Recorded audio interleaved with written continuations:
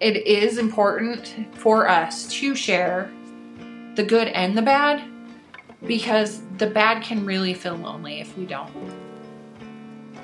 And if it goes too far, then we're not honoring ourselves or our feelings, and we're really not letting people know us, like all sides of us. Welcome everyone to another episode here on the podcast of the Heart Warrior Project.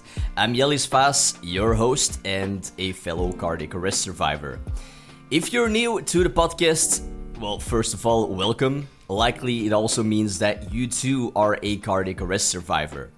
Now, I started this project and the podcast to help provide emotional support to cardiac arrest survivors by talking to other survivors in the hopes of making this journey less lonely and to learn from them on how they cope with this difficult situation. Now, in this episode, I had the pleasure to talk with Trish Phelps, a survivor who had her cardiac arrest while training at CrossFit. Some of the things we talk about are, of course, Trish's story. We also talk about self-blame, which honestly is a very interesting topic. Feeling like a failure, losing friends, feeling different, the best advice Trish would give to fellow survivors, and so much more. To find any resources mentioned in this episode, check out the show notes located in the description of this episode. This will take you to the website of the Heart Warrior Project, where you can also find other articles to help you live a better life after surviving a cardiac arrest. Having said all that, please enjoy this conversation with cardiac arrest survivor and Heart Warrior, Trish Phelps. Trish, warm welcome here to the podcast of the Heart Warrior Project. And yeah, thank you for taking the time to do this. You're welcome. I'm excited. So, how did you end up being on this podcast? You know, where did this start? Like, when did you had your cardiac arrests? Who saved you? What's the story? So I experienced my cardiac arrest. It was 4 years ago in June. So June 2018. I was in what I thought was the best shape of my life. I had been doing CrossFit for like 2 years. And I'd also been highly involved with dieting and exercising, working out, being active. I took great pride in where I was physically. I felt great. I had left for work because I would work out on my lunch break. So I left and drove out to CrossFit. I can remember driving out there. I remember I kind of felt a little bit off. I had like a rapid heart rate, but I thought it was due to like I'd tried a new pre-workout. So I was like, wow, man, because I had that flush skin and just that like, and I'm like, this will be fine as soon as I work out. So we were doing it with friends. My friend had a CrossFit gym in his garage. And so I went and was working out with him and his wife and another gal. And that's pretty cool. Yeah, it was awesome. I got there, I changed, waited for him to get his shoes on. I talked a little trash. The workout was deadlifts and burpees. So it was like 5 deadlifts at I think like 135 pounds and then 10 burpees. And then we had to do like 5 rounds of that. I don't remember the workout. I remember like looking down at the bar at my feet and thinking this is going to suck. And then after that, there's nothing. After that, so that was like June 24th. My next memory is July 4th. So my next memory after that was my husband's frustration. I was sitting in my living room talking to my husband, and he was lecturing me about how he didn't know how many times he needed to tell me to write shit down in a notebook. I'm tired of having this conversation with you. Yeah. And that's my first memory post. So to rewind, like what actually happened after I'd gathered and put the pieces together, I was at CrossFit. we did our 5 deadlifts. I dropped the bar after my 5th one, and I looked at my friends and said, I'm effing tired. And I passed out. My friends thought that I was joking, and they made a comment back like, yeah, you're not going to get out of the burpees that easy. Because anyone who does CrossFit knows that burpees are the worst. So when I didn't get back up or didn't say anything, my coach said, I don't think she's okay. I think something's really wrong. And they started CPR and called EMS and started getting that coming. So they did about 20 minutes of CPR on me. To this day, I joke. Yeah, 20 minutes, because they were kind of out in the sticks, and I live in a rural town. So it was 20 minutes of CPR, which I tell them it was the best CrossFit workout of their life, right? So EMS came. It must be, but wow. Yeah. EMS came, and I was defibrillated 3 times before they could get a rhythm. And I was transported to our local hospital here. Our hospital does not have like cardiac facilities. They're not a level 2 trauma or whatever. So they were in process of making arrangements for me to be transported to another hospital. My husband is an EMT and a firefighter and was off duty that day. So my friends got a hold of him, and he got to the hospital and ended up knowing the EMTs who had transported me and defibrillated me. And so they came out and told him that they did their best. But, with these type of things, the success of a cardiac arrest patient is not high. So they were basically giving my husband condolences in the waiting room. He made arrangements to get my kids here or to the hospital, and they started discussing life flighting me to a hospital with better facilities for me, which they did. My kids did get to go back and see me before I was flown to a different hospital. From what I hear from my kids, that was pretty traumatic. For them? Yeah, for them. Yeah. And then I was relocated to another hospital, which was about 20 miles from where we live. And they sent me straight up to the cath lab, and they could not, my heart was fine. There wasn't anything wrong with my heart. Everything was functioning fine. They couldn't see any damage. And then typical treatment, right? I was put into an induced coma. They induced hypothermia for 4 days. And they basically were trying to figure out what happened, how, why. My blood work came back, and I really 0 potassium in my blood system. So then they start talking do you have a history of heart problems? No, I've never had anyone in my family who has just died.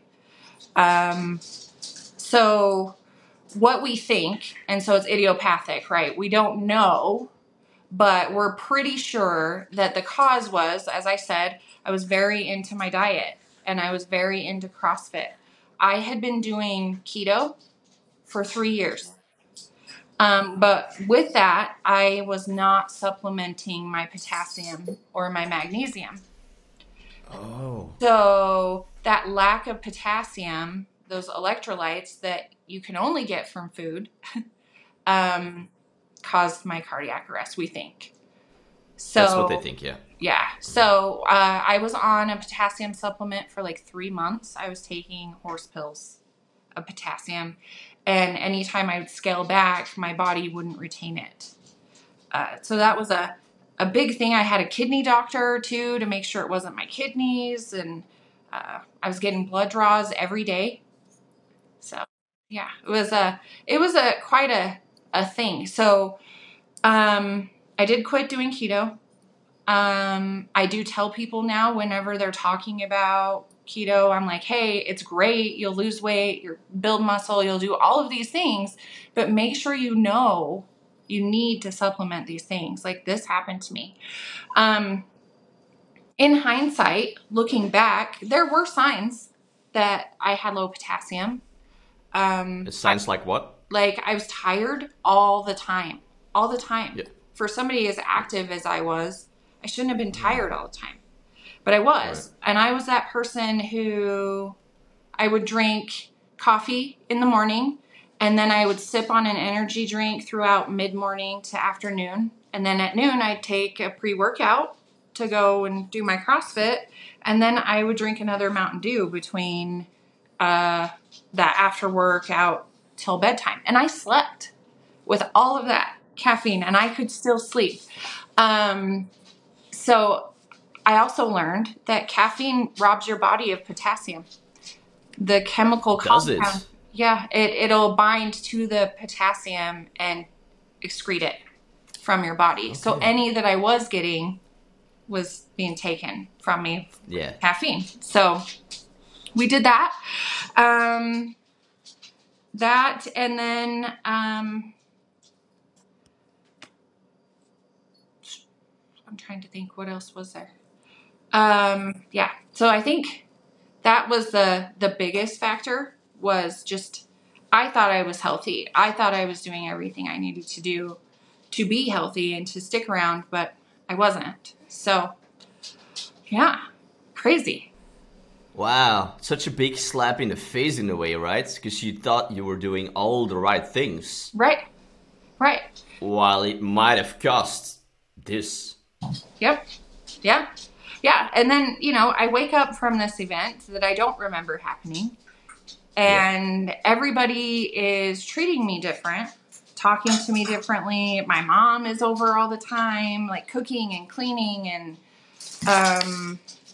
I'm being told, like, I think the biggest thing for me is I was being told what I could and couldn't do. Like, you can't. Back then? Yeah.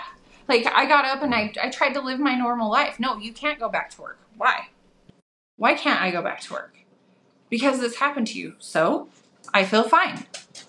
I'm going to go back to doing CrossFit. No, you can't go back to doing CrossFit. Well, why? Because this happened to you.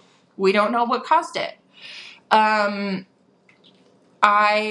It was just like overnight my life changed, right? I went from being an independent person to being told that everything I had done up to that point was wrong and was the reason that this traumatic event happened to me and my children and my husband and my mom and my sister. And it's like, oh, okay. I lost my voice for a while. And so then it got to the point where I didn't trust myself to make decisions anymore. I think the biggest was like, I'm going to all these doctor's appointments, my cardiologist, and I had a kidney specialist, and I'm going into these appointments with these people who have met me, right? But I don't know them, but they're talking to me like I do. And they're talking to me like I'm stupid because I can't figure out what they're saying. Like, I'm like, why is this happening? Like, what are you talking about? I have no memory of this. And in hindsight, you would think that they would be familiar with that, right? With like, hey, it takes a minute for the brain to catch up with what's going on. I would say that probably caused, like, I'm not going to cry. That was probably the most traumatic for me because I lost myself in all of it. Yeah, I lost my own voice to advocate for myself. And when I did try to, I was told it was wrong. So, yeah, that. And I also had, like, I was able to, this is crazy to me, I was able to check myself out of the hospital. Before I check even... Check yourself out? Yes. Yes. I was able to leave the hospital probably before I was ready because I was adamant that I needed to go home and get back to normal. I don't remember any of that. Like, I don't remember any part in the hospital, but I was able to leave on my own free will. They assigned a home health care nurse to come, and I guess I told that nurse that they needed to kick rocks and never come back, and they didn't.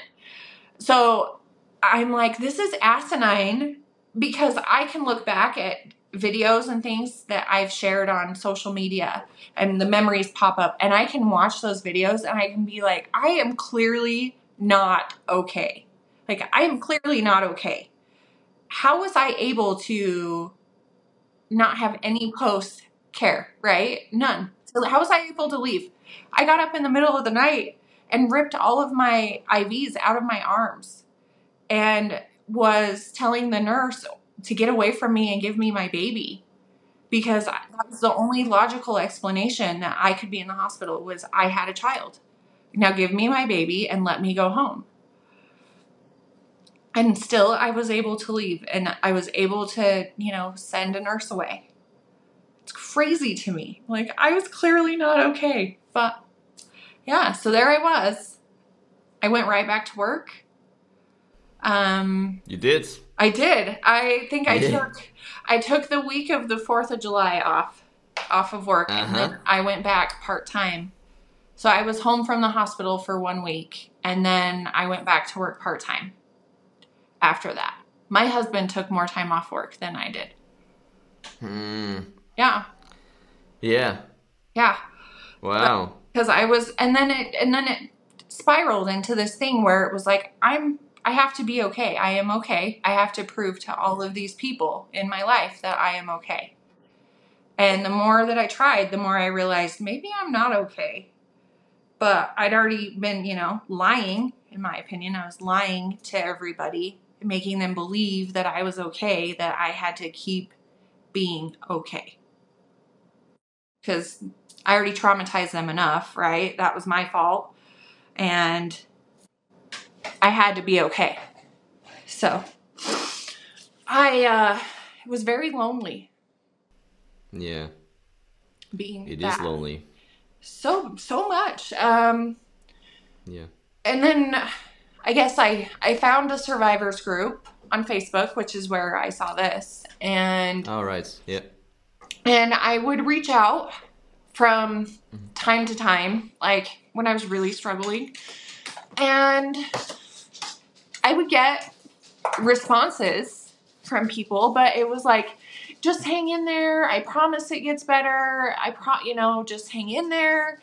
And I was like, why don't you guys just tell me how bad this sucked for you? Because I feel really alone. Yeah. So now I participate, right? I see those new people and I'm like, yeah, I remember being where you were. And everybody told me it gets better, and it does. It really does. But it really sucks where you're at right now. Yeah. And then when you hear someone tell you that it gets better while you feel so shitty, that doesn't feel good, right? That you just can't believe that it will ever get better, or you don't feel understood at all at that moment. Right. It feels dismissive. Yeah. Yes. It really does. Yeah. And then it's like, so I guess my approach has been to try to give examples of where I was when I can relate. Like, yeah, I remember feeling that way. Like, this happened to me and I get it, but this is how I got through it. Like, these are the steps that I took. For me, it took change, so much change. And change is hard. It's so hard. Change is hard. I had to leave my job that I had been at, that I was really good at. I was a marketing specialist for an insurance company. I had a really great boss. I had really great people in my office with me, but I didn't feel, it was like the before and after, right? Like, I used to be better at this before, but now I really suck.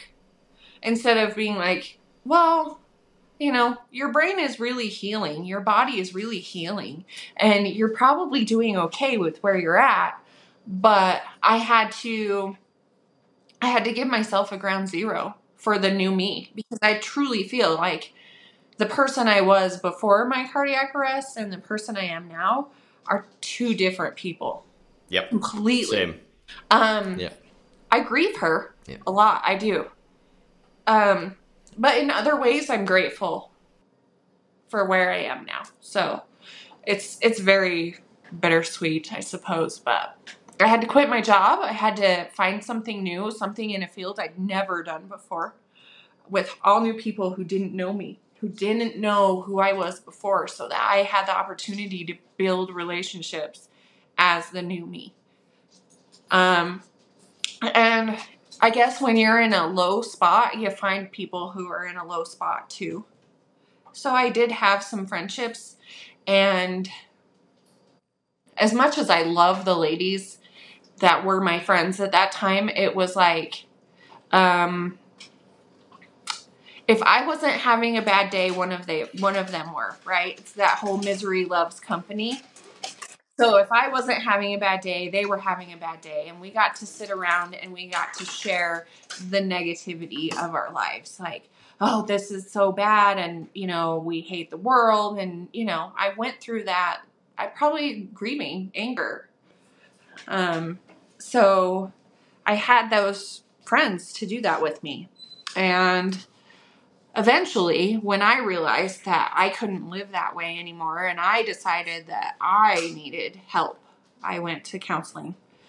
And started, I didn't want to live that way anymore. So I went to counseling, and when I started to do better, that friendship that was based on negativity deteriorated, and it fell apart. I think that they were part of my life for a reason. But we no longer associate with each other. And, I would say, so I've been about 1.5 years since I started going to counseling. Okay, so the first 3 years you didn't. I break it up. Happened, right? Right. So I feel like my recovery has gone as the first year was I'm okay. Right? Like, I got to prove that a little bit of, trying to get back to the normal life that you had, right? Yep, getting back to normal. Year 2 was like, oh crap, I don't think I'm normal. Year 2 was when I felt like I was like lying to the world, right? Like, I got to put on this face, and it was like expectation versus reality. I have to be what these people expect me to be. And this is like the people who are closest to me in my life. My mom, my sister, my husband, my kids, my friends, the people who saved me. Like, I have to pretend that I can keep up with these fast-moving conversations. I have to pretend like I'm okay. Like, I would get lost in conversations when there were multiple people. Like, I just couldn't keep up. And so... Yeah, because how were you not feeling okay? Like, was it cognitively, like, just too much, everything? Yes. Or how... Yeah?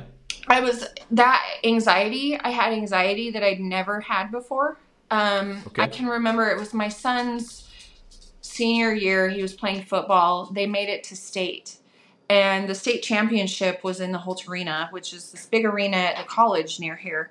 And I can remember sitting in the stands and feeling so much anxiety that I could not enjoy the game. I could not be present in the moment for my son because I was too worried about what was going on around me. People coming up behind me, things that never really, I think I had a little bit of anxiety before, but it was magnified after, for sure. And large groups, even now, still, I'm like, I don't like this, but I tolerate them a little better, and I found tools that make them easier. And I wonder if it's just because there's so much going on that cognitively I have a hard time differentiating conversations and understanding what I'm part of and what I'm not. Yeah, I don't know, but I do get anxious in groups. Yeah. Settings. Well, but our brains got damaged from this, right? And we don't know exactly how long it takes sometimes to heal it. Right. It will definitely take more than you might think, right? It takes longer than a month for sure. Might take 1 year, 2 years. Like Jasmine, the previous person that I talked to on the podcast here, it took her 2 years before she remembered anything. Wow. Yeah. Yeah. And I agree. I struggle with my short-term memory. I think it was kind of bad before, right? My short-term memory, it's aging. I just turned 40 this year, so that short-term memory is fading. But I know that it's like, I have tools now. Like, I had to learn that there's no way I'm going to remember this like I used to. So now my phone is with me everywhere. If I schedule an appointment, it goes right into my phone. If I need just a few things from the store, I text myself. Like, I send myself a text message because I know that I'm not going to remember 3 things when I get to the store. I'm lucky I remembered to get to the store sometimes. Like, it's just, but I accept that about me, right? I think year 2 was just trying to live up to what I thought everyone expected of me, or what I even expected of myself. Like, you used to be able to do this. You need to be able to do this. That was year 2. And year 2 was a lot of failure. I felt like I had these high expectations and I could not succeed, no matter how hard I tried. Year 2 sucked. Year 2, yeah, that was the worst. And it was probably about the end of year 2 when I was like, something has got to change. Like, I cannot keep living like this. I can't. So that's when I started counseling, and that's kind of where I started, like, I kind of distanced myself from everybody. I kept my family close, my immediate family, my kids, my husband, because they were grieving and growing, and they were on this ride with me. But as far as anyone else, my sister, my parents, my mom's extended family, aunts, uncles, even my close friends, the ones who saved me, I stopped going to CrossFit. I think that, I also think, like, we were struggling. I think that they were having a hard time, and so was I. I mean, I'm not sure. I don't know how it feels to save a friend's life. I don't know what trauma that has. I don't know that they ever discussed it. I don't know what their journey has been. Have they ever talked with you about it? No. No. I think, no.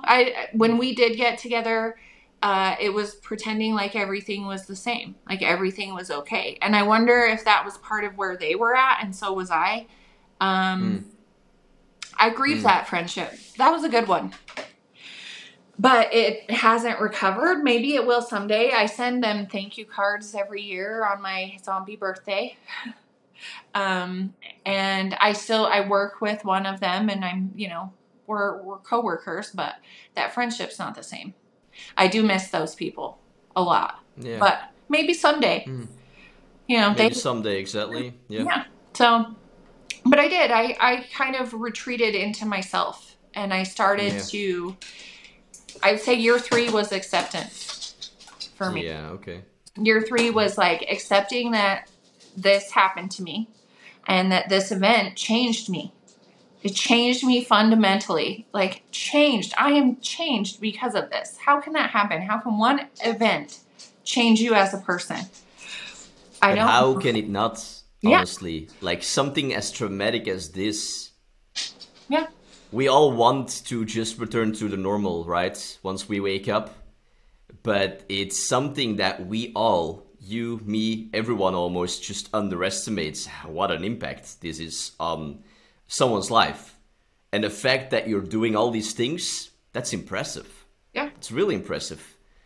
And we just don't get enough, in a way, credit for what we do. We try to just pick up life like it's like nothing changed. Right. But everything changed, right? Yeah, everything. Yeah. Yeah, it's crazy to think that it does. I'm still very much who I was before. I mean, I still see her there sometimes. And when I get those glimpses of that person that I used to be, I'm like, atta girl, there you are. Nice to see you. But she was selfish, right? Like, I look at it now in hindsight, and I was so wrapped up in how I looked, or, this image of what I thought I was going to look like if I could lift this much weight, or if the scale said this much, that I didn't care how it affected anybody else. I mean, there were times that we would go out to dinner as a family, and I couldn't eat because they didn't offer anything that was keto. And so my family suffered because of that life that I was living. And I was so worried about planning for that and making accommodations for that, that I wasn't really living. So this happened. It was a lesson. And now I will say I have a lot less patience with. A lot less. Yes, I'm less patient. Like, if I feel like somebody is wasting my time, especially, like, if I feel like you're wasting my time, you're gonna know, because I don't tolerate that. And I look at them, I'm like, time is valuable. That is the most valuable asset that we have in this world. And once it's spent, you can't get it back. You can't get a refund on time. So don't waste it. Don't waste my time. And one of my mottos is, if you're not happy, then change something, right? Life is too short to be anything but happy. And if it requires change, which sucks and is hard, it's worth it. The change is worth it. So I am less patient with that. And it comes down to just, I don't have time to deal with whatever your issue is. Whatever you're doing that's wasting my time, I don't have time for that. So I'm not going to do it. I do, a lot of times have to tolerate it, but I make it known that I'm not impressed with people wasting my time, which comes across as mean. I'm also. It can be, yeah. It can. I'm also very direct now, which I wasn't before. I don't sugarcoat things. I don't fluff them up. I'm just kind of like, this is what I need from you, or this was wrong. I need you to fix it. I'm not like, oh, I appreciate your effort. You did such a great job and it looks so pretty.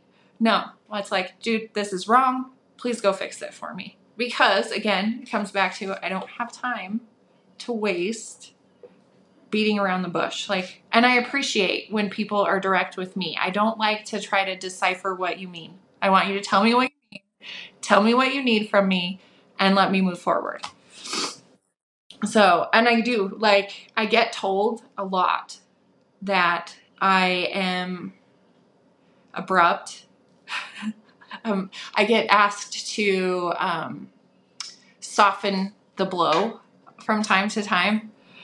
But I now have learned that when I meet new people, I have to disclaimer, hey, this is a little bit about me. I'm not a mean person. I'm just very direct. I'm blunt. And I appreciate it if you're that way back. Don't make me guess what you mean. Just tell me, and I'll accept it. How has this changed, though, your family situation, with your kids and your husband? My husband and I had to go through counseling, marriage counseling together, because there was a little bit of a power struggle, right? He was trying, from my point of view, he was trying to tell me how to live my life. And I was going to live my life the way that I wanted to live my life. Granted, it was coming from a good place, right? He wanted me to be healthy and to be here and to, grow old together, all those things we had planned to do. And he, I didn't like being told what to do. And he didn't like that I wasn't listening to him. Right? Yeah, I can see the interference happening there, right? Or the clash happening. Yes. Because, of course, likely he did this for the best interests in you, right? To help you heal. Mm-hmm. But I can definitely see your side as well, that, you just want to live life again, right? You don't want to, be told the whole time with someone that you have to do something. Yeah. Well, that, and, I have an EMT at home. So he sees, and they have had saves, right? He saved someone from a cardiac arrest. But he's also seen where they work their asses off to provide CPR all the way to the hospital. The patient is alive when they drop him off. They even get to see the patient go home. And then complications due to end organ failure or some of those other complications that do arise with a cardiac arrest survivor happen, and they get maybe 6 months I know for us right now, like the big countdown is to year 5, right? Most of us who survive, what is it, like 65% or better, don't make it past the 5-year mark. Yeah. I think it could be correct, actually. Yes. Yeah, or even the first year or something. Yeah. There could be even already a big number of people who don't make it in the first year, even. Yep. Yep. And I know 5 years is like the most loss, like from a survivor standpoint. So once you're past that year 5 mark, you're, good rate of survival past that. So I told it, I'm a big birthday person. I feel like you only get one day that's yours, right? Mother's Day you share with your mom and other moms and other dads. Same with Father's Day. The only day that is your day is your birthday. It's the day that you came into this world. And so I've always done it big for my family, my kids, my husband. And I get 2. I get 2 birthdays. So this year, exactly. Yep. 5. So year 5 for me, we'll party. And when is that happening? Because you're in year 4 now, right? I'm in year 4, so June of 23 will be 5 years for me. All right. Yeah. It's coming close, though. I know. We're almost there. We're like halfway mark. Yeah. So yeah, that's been, for me, I think, like our conversation earlier, my healing started when I decided to honor Cardiac Arrest Survivor Awareness Month, October. I started sharing my story by just volunteering at CPR classes at our local hospital. And I went in beautiful. and shared how CPR saved my life, and the importance of people knowing CPR.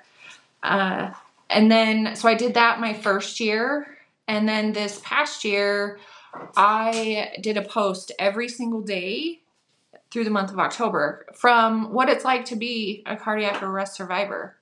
How I did, how I felt replaceable, how it was so easy for my mom to jump in and parent my kids, and how it was so easy to find a replacement in my job. And it was so easy for my friends to find new friends. And just, there was a period where I felt replaceable. Is that true? Absolutely not. I know that I'm not, but it felt like it because, my kids would go and ask my mom for things that they used to ask for me. So, yeah, I did that. And I just kind of embrace where I'm at and who I am and what I'm feeling. And it's okay to be whatever it is that I am. Less than perfect. I struggle with my memory. I'm direct, sometimes mean. But I survived a big thing. And yes, you did. That's kind of where we are. Yeah. How do you feel today, actually? Today, I feel good. I feel like I am a work in progress. I'm still getting to know myself. I find that there are things that I used to love, and I go and I do them now, and I'm like, yeah, that's not as great as I remembered it. So I'm still learning who I am and meeting the person that I am now. And instead of fighting to be who I was, I accept those changes. Some of them are for the better. I am learning to recognize trauma, my trauma triggers. Those are like not being heard is one. I don't know if you've experienced this or not, but this past, I have an implanted defibrillator because of my cardiac arrest. Me too. Yeah. So we picked the SICD because I'm so young. I did not, my husband didn't want something that was going into my heart.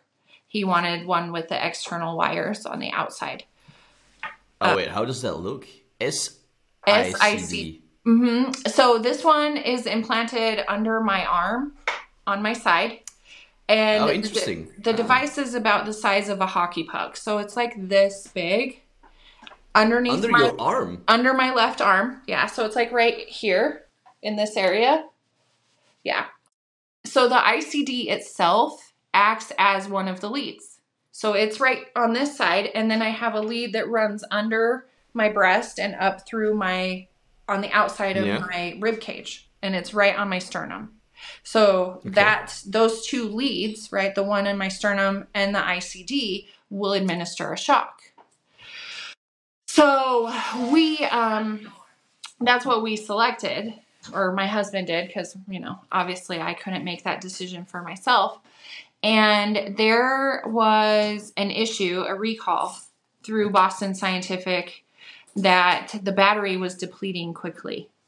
So they sent a letter. I got the letter from Boston Scientific saying, hey, we found this problem.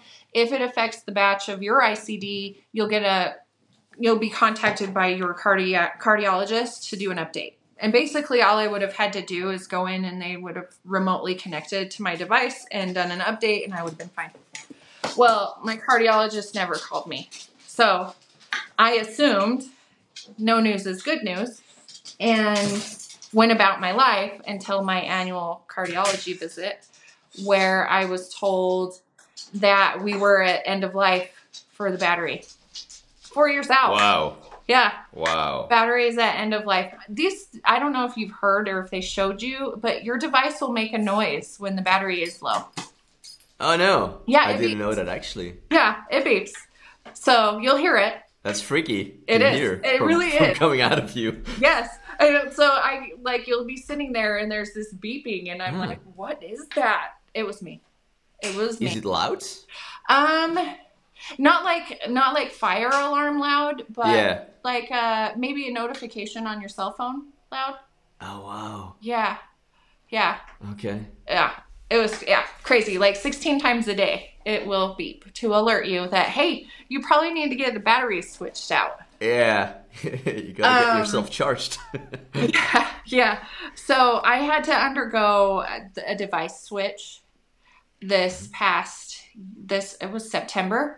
I went. Yeah, this year then. Yeah, we went and did that. And in that process, I was dealing with my cardiologist, who I now have another one, but he would not listen to me when I was telling him, like, he wanted me to have a pacemaker defibrillator.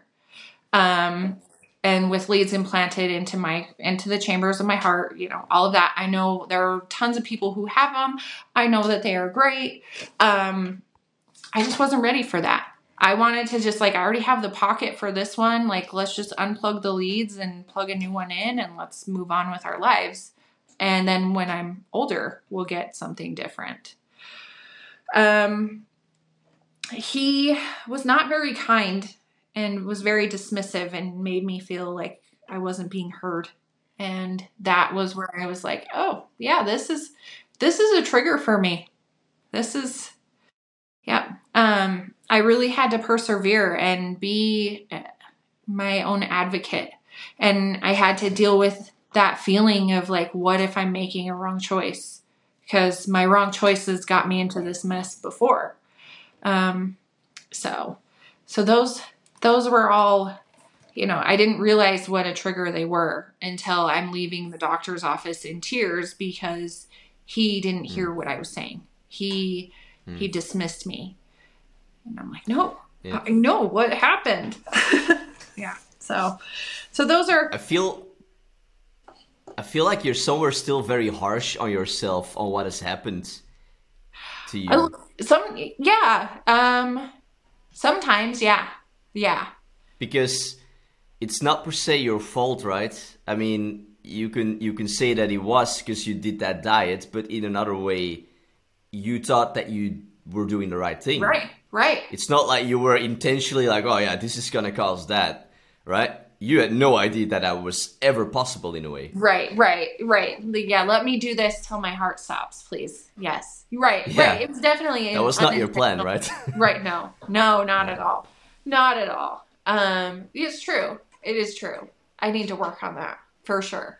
Yeah, I'm not saying that it's easy, right? But I'm just hearing this, and I would not say that it's your fault.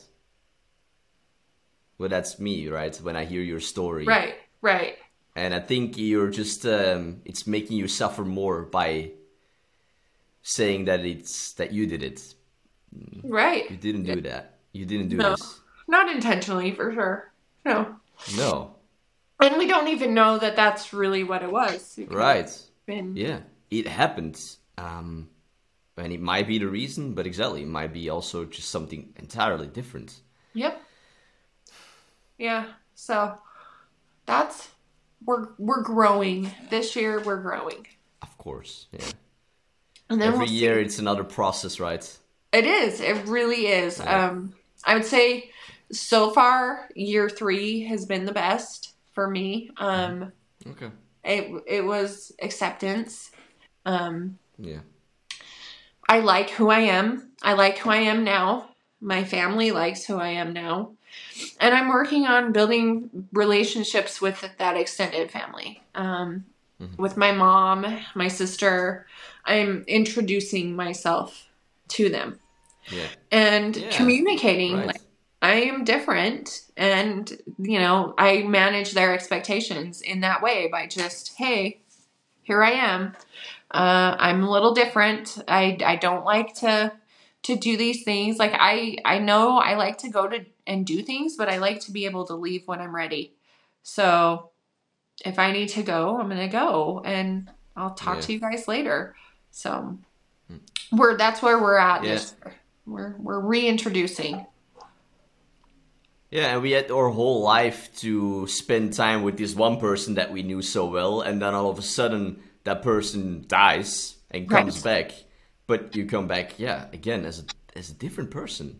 Yeah. Because everything changed, right? Everything changed. Yep. So it's really confusing the first years. Like for me, it's still I survived like 2 years now ago, my cardiac arrest, and I recognize a lot of things that you shared. Like I feel frustrated in things that I was able to do so easily 3 years ago. And now I'm struggling, and I hate it. I don't like it. But I am, figuring it out still too myself, who I am now. But it's a real process. It is, and it's okay. Like making this event that happened to you, part of your journey, part of your story, helps give yourself that grace for not being, for me, like my memory's bad, and I'll say something like, oh yeah, I forgot. It's probably because of that time I died that one time, right? Like, you remember that one time I died? Yeah, that's why my memory sucks. So those sort of things, it gives you kind of that grace of like that forgiveness of,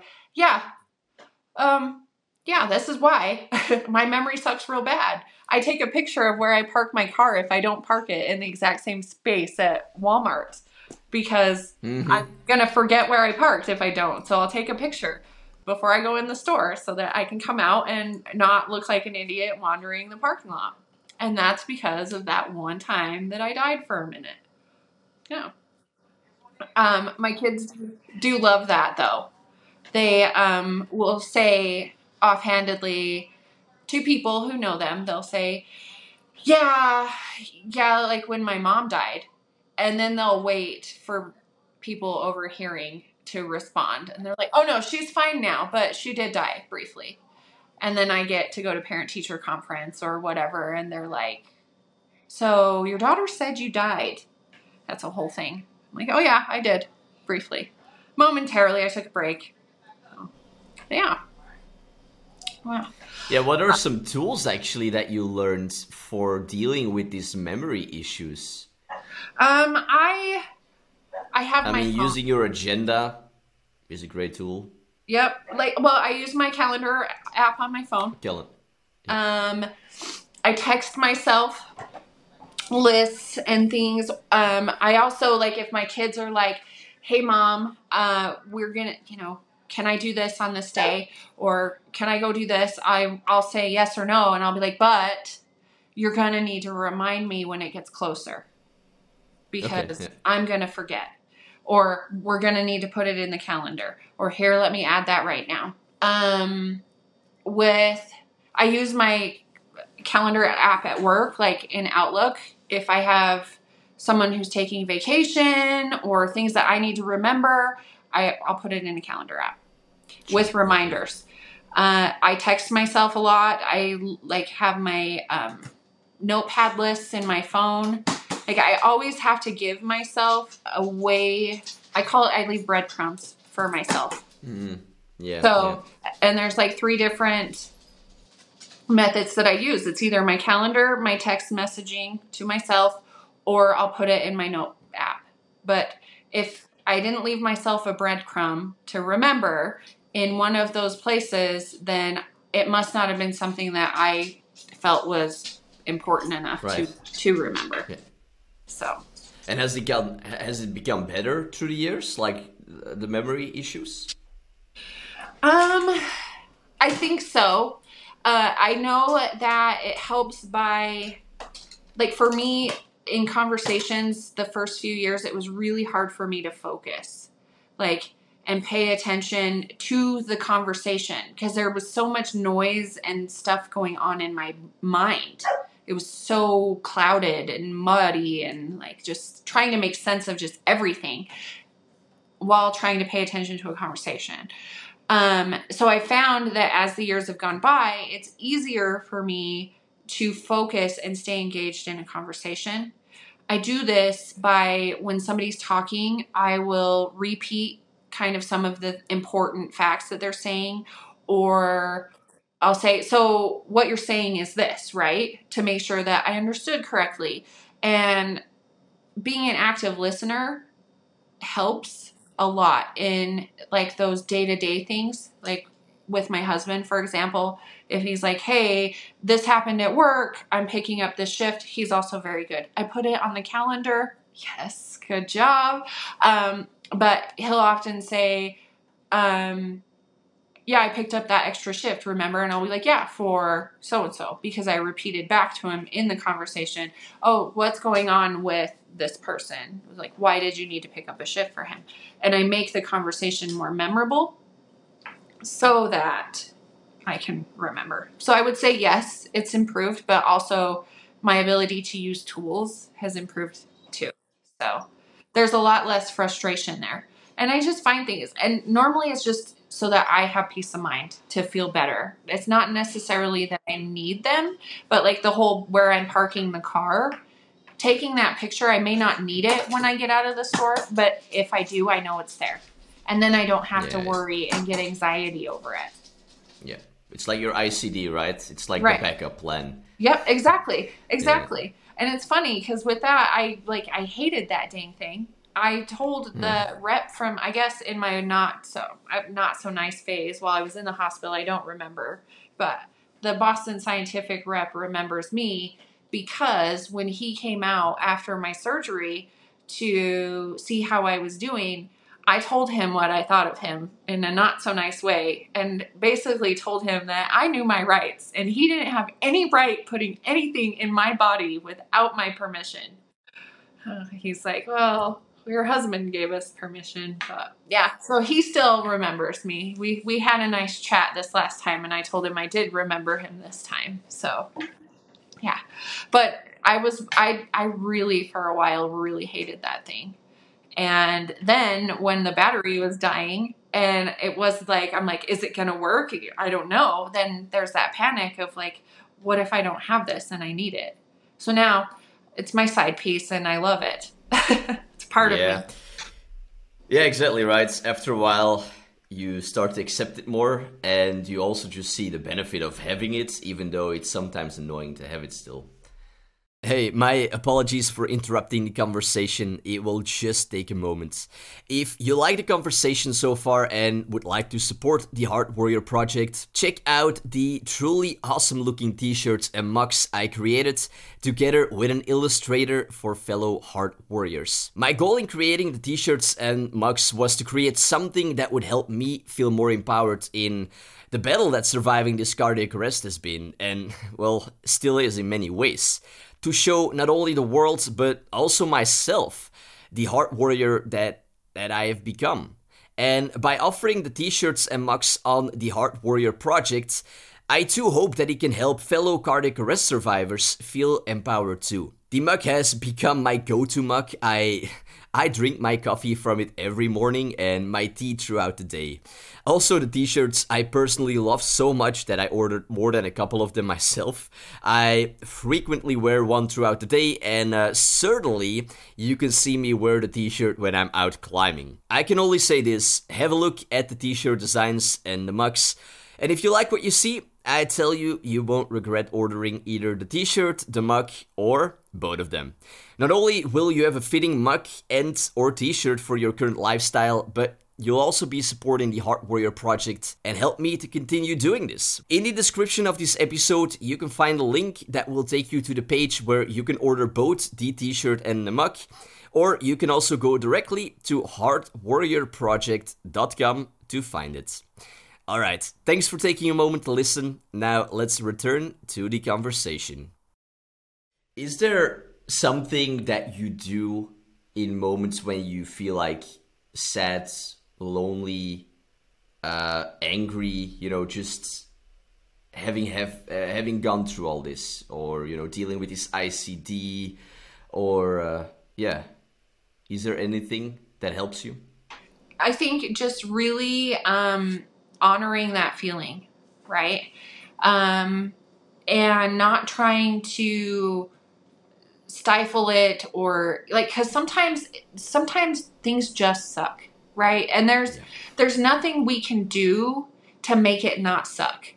And so I think for me, just admitting the fact that this situation sucks or this sucks helps. I've found that anytime I try to fight what's happening or not be accepting of my situation, like if I am trying to change it or speed up the process or alter it in any way, it just makes it worse. But if I can just accept it for what it is, like, okay, here's the hand that I am dealt. What's my next plan? What's my next play? I can't give this card back. I can't trade. I can't do any of this sidestepping. Like, this is my hand and I have to deal with it. If I can do that, then I find that it's easier to move through it. It's when I try to alter it in any way or fight against it that it gets worse. So really for me, it's just accepting that feeling or situation for what it is and evaluating the best path forward. And sometimes that's a conversation that I'm having with my husband on how we can best do it. And sometimes it's an internal dialogue of like, okay, well, this is outside of your control and you have to just kind of wait and let it play out and make the next right choice, right? Yeah. But okay, I like that actually. It's really hard to do sometimes, right? But just accepting what you're feeling and not being forceful on having to change it, but just like you said, it's okay if it sucks sometimes. It really is okay. And sometimes people around us try to be like cheerful, or we try to be cheerful, but then we're kind of not accepting how we're feeling. Right. Well, and we have to, like, and this is the glass half full to that, right? We can't feel happy.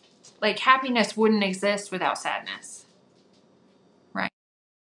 Joy wouldn't exist without pain. You have to, at some point, that pendulum has to swing the other way. So you can't really enjoy the rainbow if you don't suffer through the rain. That's true. Very true. Is there still something today that you feel is difficult to communicate to the people around you, or something that you still feel people around you don't always understand or don't understand at all? I feel extreme, like, this is the point of my, like, I avoid this to, I'm the worst about it, and I shouldn't be, and it's probably one of, like, the most frustrating things in my recovery for me, is, like, I really, really struggle to be in places, relationships, moments with my mom, my dad, and my sister. Anything that involves spending time, or like Christmas is coming up, right? We were doing Christmas at my sister's house. And I have extreme anxiety about that because, and I don't know if I know it's not their fault. Like, I know this is my stuff. This is my trauma. This is my changing. But I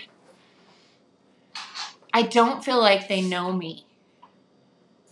And I worry about what their expectations of me are.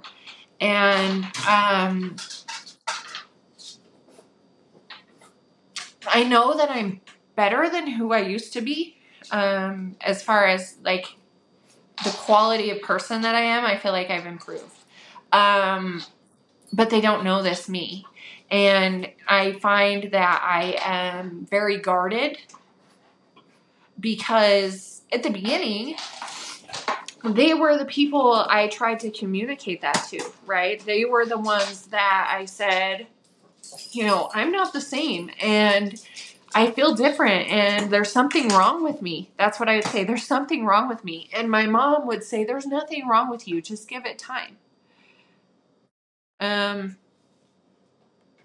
Yeah, Mom, there is. Like, so that, like, it's like I shouldn't feel this way, right? I shouldn't feel like a stranger to my mom. I shouldn't, these people who mean so much to me, I shouldn't feel this way, but I do. And it is what it is. I'm working on reintroducing myself to them in small doses because it can be overwhelming. But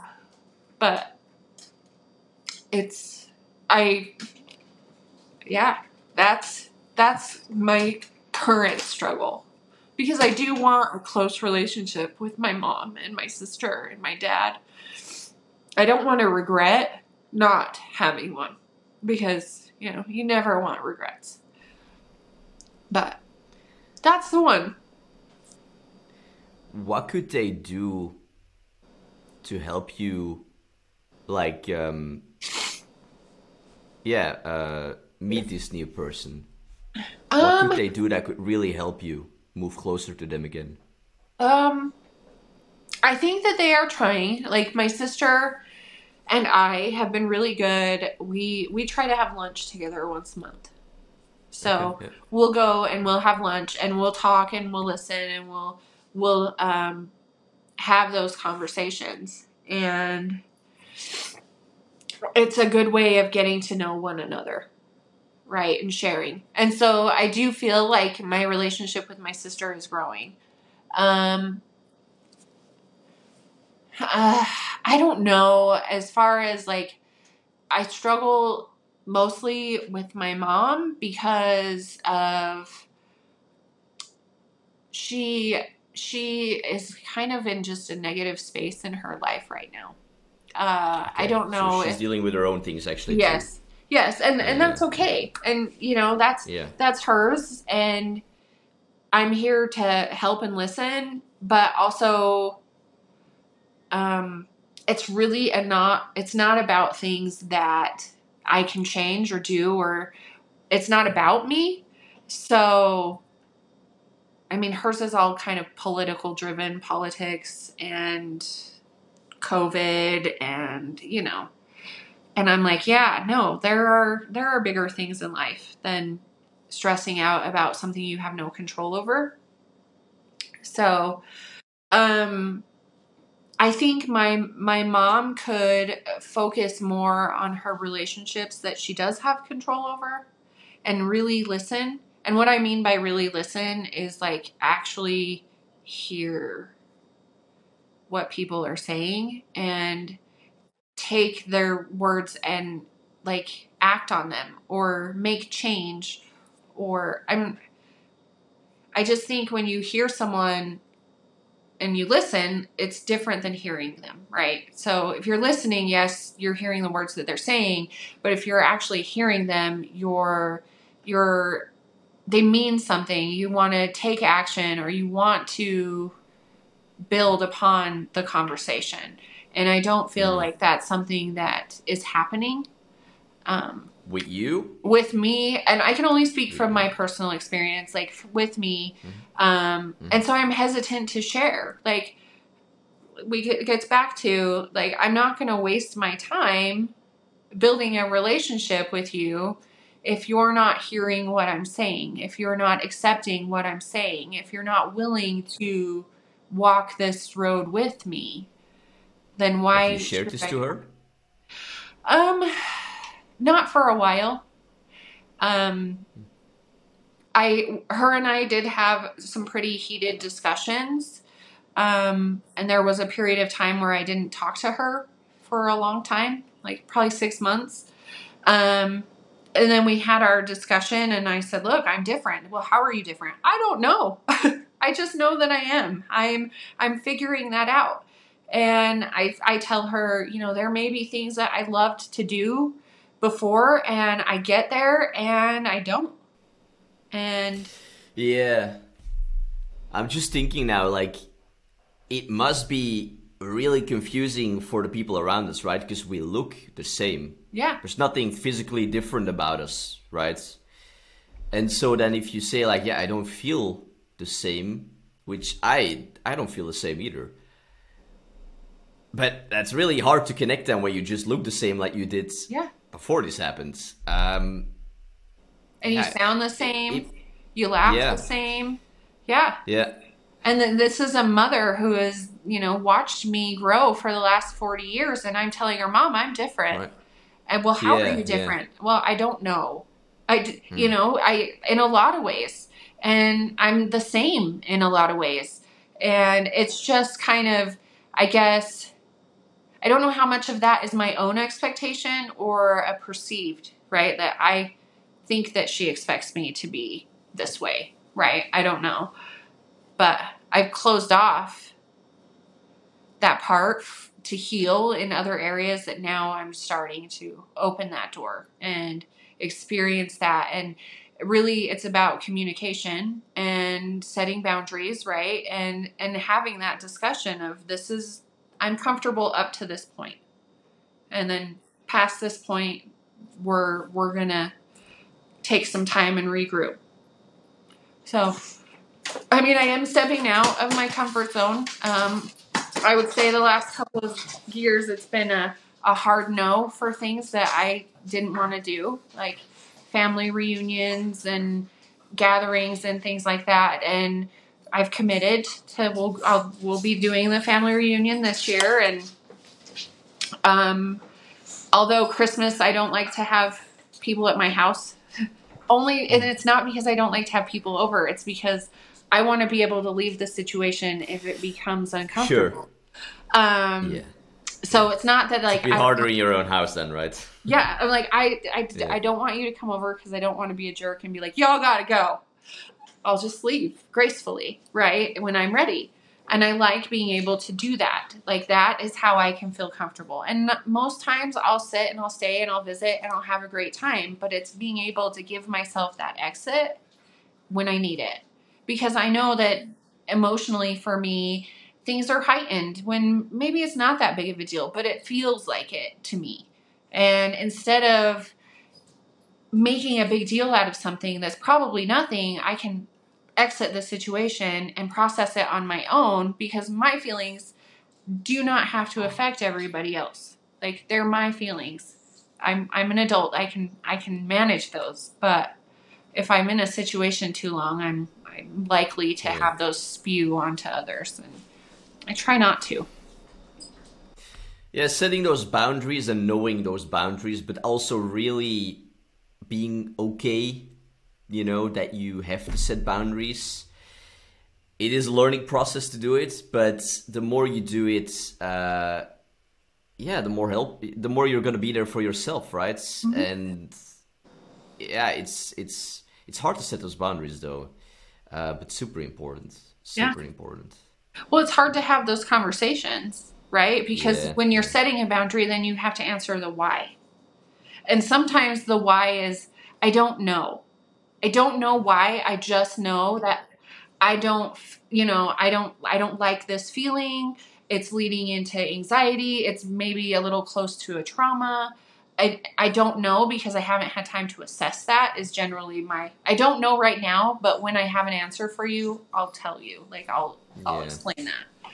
But it's really just about articulating and being, I don't know for you, but for me, it's hard to have conversations about the not good feelings, right? It's hard to have those conversations about anything that's not happy or good. Like, because when you do, people want to just rush in and fix it or say, or dismiss it. Like, oh, it's not that big of a deal. Don't worry about it. Or it'll get better. And it's like, no, this, it may not be a big deal to you, but to me, it is a big deal. And I find that even myself, like when people are sharing their feelings with me, the not good ones, I've noticed, like, it's just our nature to tell someone it'll be okay or to try to fix it for them. Mm-hmm. And so I try to be very aware when somebody's having a hard time to, instead of trying to fix the question or the feeling, to ask a question like, is there something that I can do to help you move through this? Like, what do you need from me as your mom or as your friend or as your wife? Like, what can I do to help you? And sometimes it's nothing. Like, there's nothing you can do for me right now. Okay, well, I'm here if you need me. It sucks that you're going through this right now. Like, that would really suck. I can empathize with you. But I try not to dismiss or downplay their feelings. And I think by doing that, we're teaching people how to respond to us, right? By being that example, hopefully. I mean, one can only hope. Yeah. But you're correct. I also often don't like talking about this. If people ask me, how are you doing? I find it such a challenging question these days. Because I just answer like, yeah, I'm okay. But if I have to honestly answer it, then it's a bit more of a tricky question to answer. But I just don't like answering it so much when I am being honest, because people don't often know how to respond. And like you said, they kind of try to come with a solution or be like, yeah, it's gonna be fine, or what did you learn from it? Or it just, without it, what we often need is not an answer, but just someone who listens and who tries to just understand, right? And is just there. Right? Just accept me on my bad days. Just know that I'm having a bad day and accept me and love me for it. Because we all have bad days, not just cardiac arrest survivors. Like, maybe we have more than others. Maybe we don't. But just, I'm not going to run away just because you're having a bad day or just because you're struggling with this. Like, I still love and support you.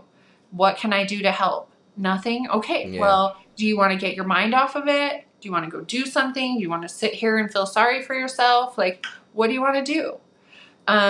But I think that it is important when we're not having a good day. Like, my response when I'm in my feelings is I retreat into myself internally. So I shut off all the garbage around me and I just really retreat. So I'm not as talkative and I just kind of shut people out so I can process internally what I'm going through.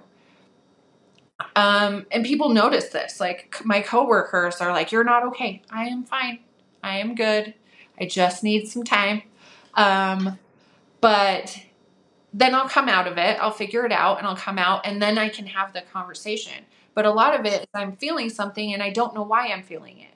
Like I'm feeling this, but why? And once I figure out why or the cause, the root, and can process through it, then I can have that conversation. But it's when I'm in the middle of it, I'm like, I don't really know. Like, I'm going to lose my shit and I don't want it to be on you. Like, I don't want you to be a casualty of my feelings. So just give me some time to process and then we can discuss it. But I think it is important for us to share the good and the bad because the bad can really feel lonely if we don't. And if it goes too far, then we're not honoring ourselves or our feelings.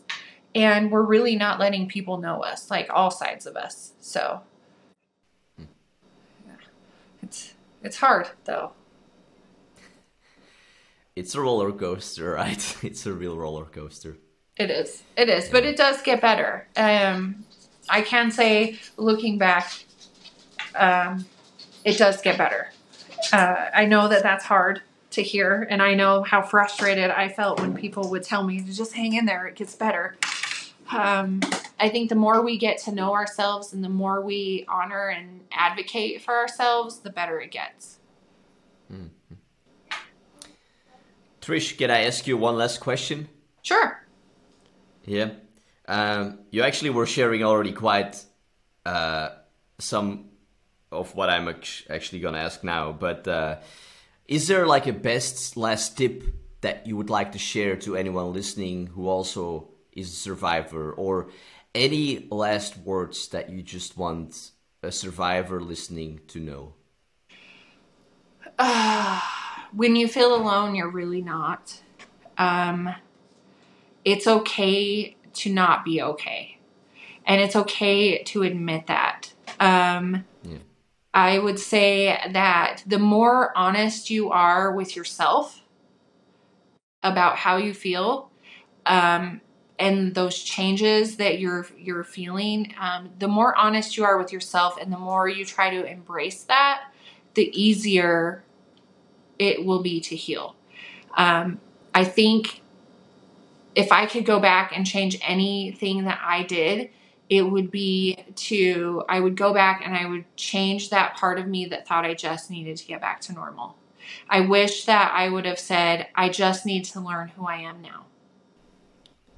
Right. And I think that if I had done that, I think that where I'm at with my mom and my sister and my dad and those relationships that I'm struggling with right now, I think that if I had started that mindset sooner, it would have been so much easier for me and for them had I done that. So I think that that's like the best advice I can give is just really honor yourself and how you're feeling and be honest and truthful in that, because it's not wrong and it's not something to be ashamed of. Like, I mean, if anything, we should be proud of the fact that we survived something that most people don't. For whatever reason, we're here and we're supposed to be. That's some good last words to end this conversation. Trish, thank you just, so much. There's so much more, of course, that we could have kept talking about. And maybe for a next round at some point, right? But thank you so much for taking the time and for sharing your journey and sharing some advice and tips to survivors listening. Well, thank you so much. And I'm so thankful that you're doing this. I appreciate it so much because it's important that people know that they're not alone, but it's also important for people who haven't experienced this, but maybe know someone who has, to really know like what we're going through and maybe just be able to be there for somebody in a different way. Yeah. To understand like the journey a little bit of what we're going through. Yep. Yep, and hopefully we help others heal. And that concludes yet another episode here on the podcast of the Heart Warrior Project. I hope you found some support from this conversation with Trish, Phelps, and me. Hopefully you gathered some tips, advice, or lessons to help you on your journey. Now, to find any of the resources mentioned in this episode, check out the show notes located in the description of this episode. Also, if you're looking for more inspirational stories, then definitely listen to the other episodes on the podcast, or check out the website of the Heart Warrior Project, where additional articles can be found to help you live a better life after surviving a cardiac arrest. Having said that, this is your host, Jellis Vaas, signing off. Before you go, I just like to remind you of the Heart Warrior t-shirts and mugs I've created together with an illustrator. If you're looking for a fitting t-shirt or mug that will not only show the battle you fought and are still fighting, but also something for yourself to wear and use that will make you feel empowered, these t-shirts and mugs will be a great addition to your life. It certainly has been true for me. Additionally, you will also be supporting the Heart Warrior Project, which will help me to keep this project running. Now, if the t-shirts or mug doesn't speak to you, but you want to support the project, we also accept donations. You can find more info about all this by going to the description of this episode.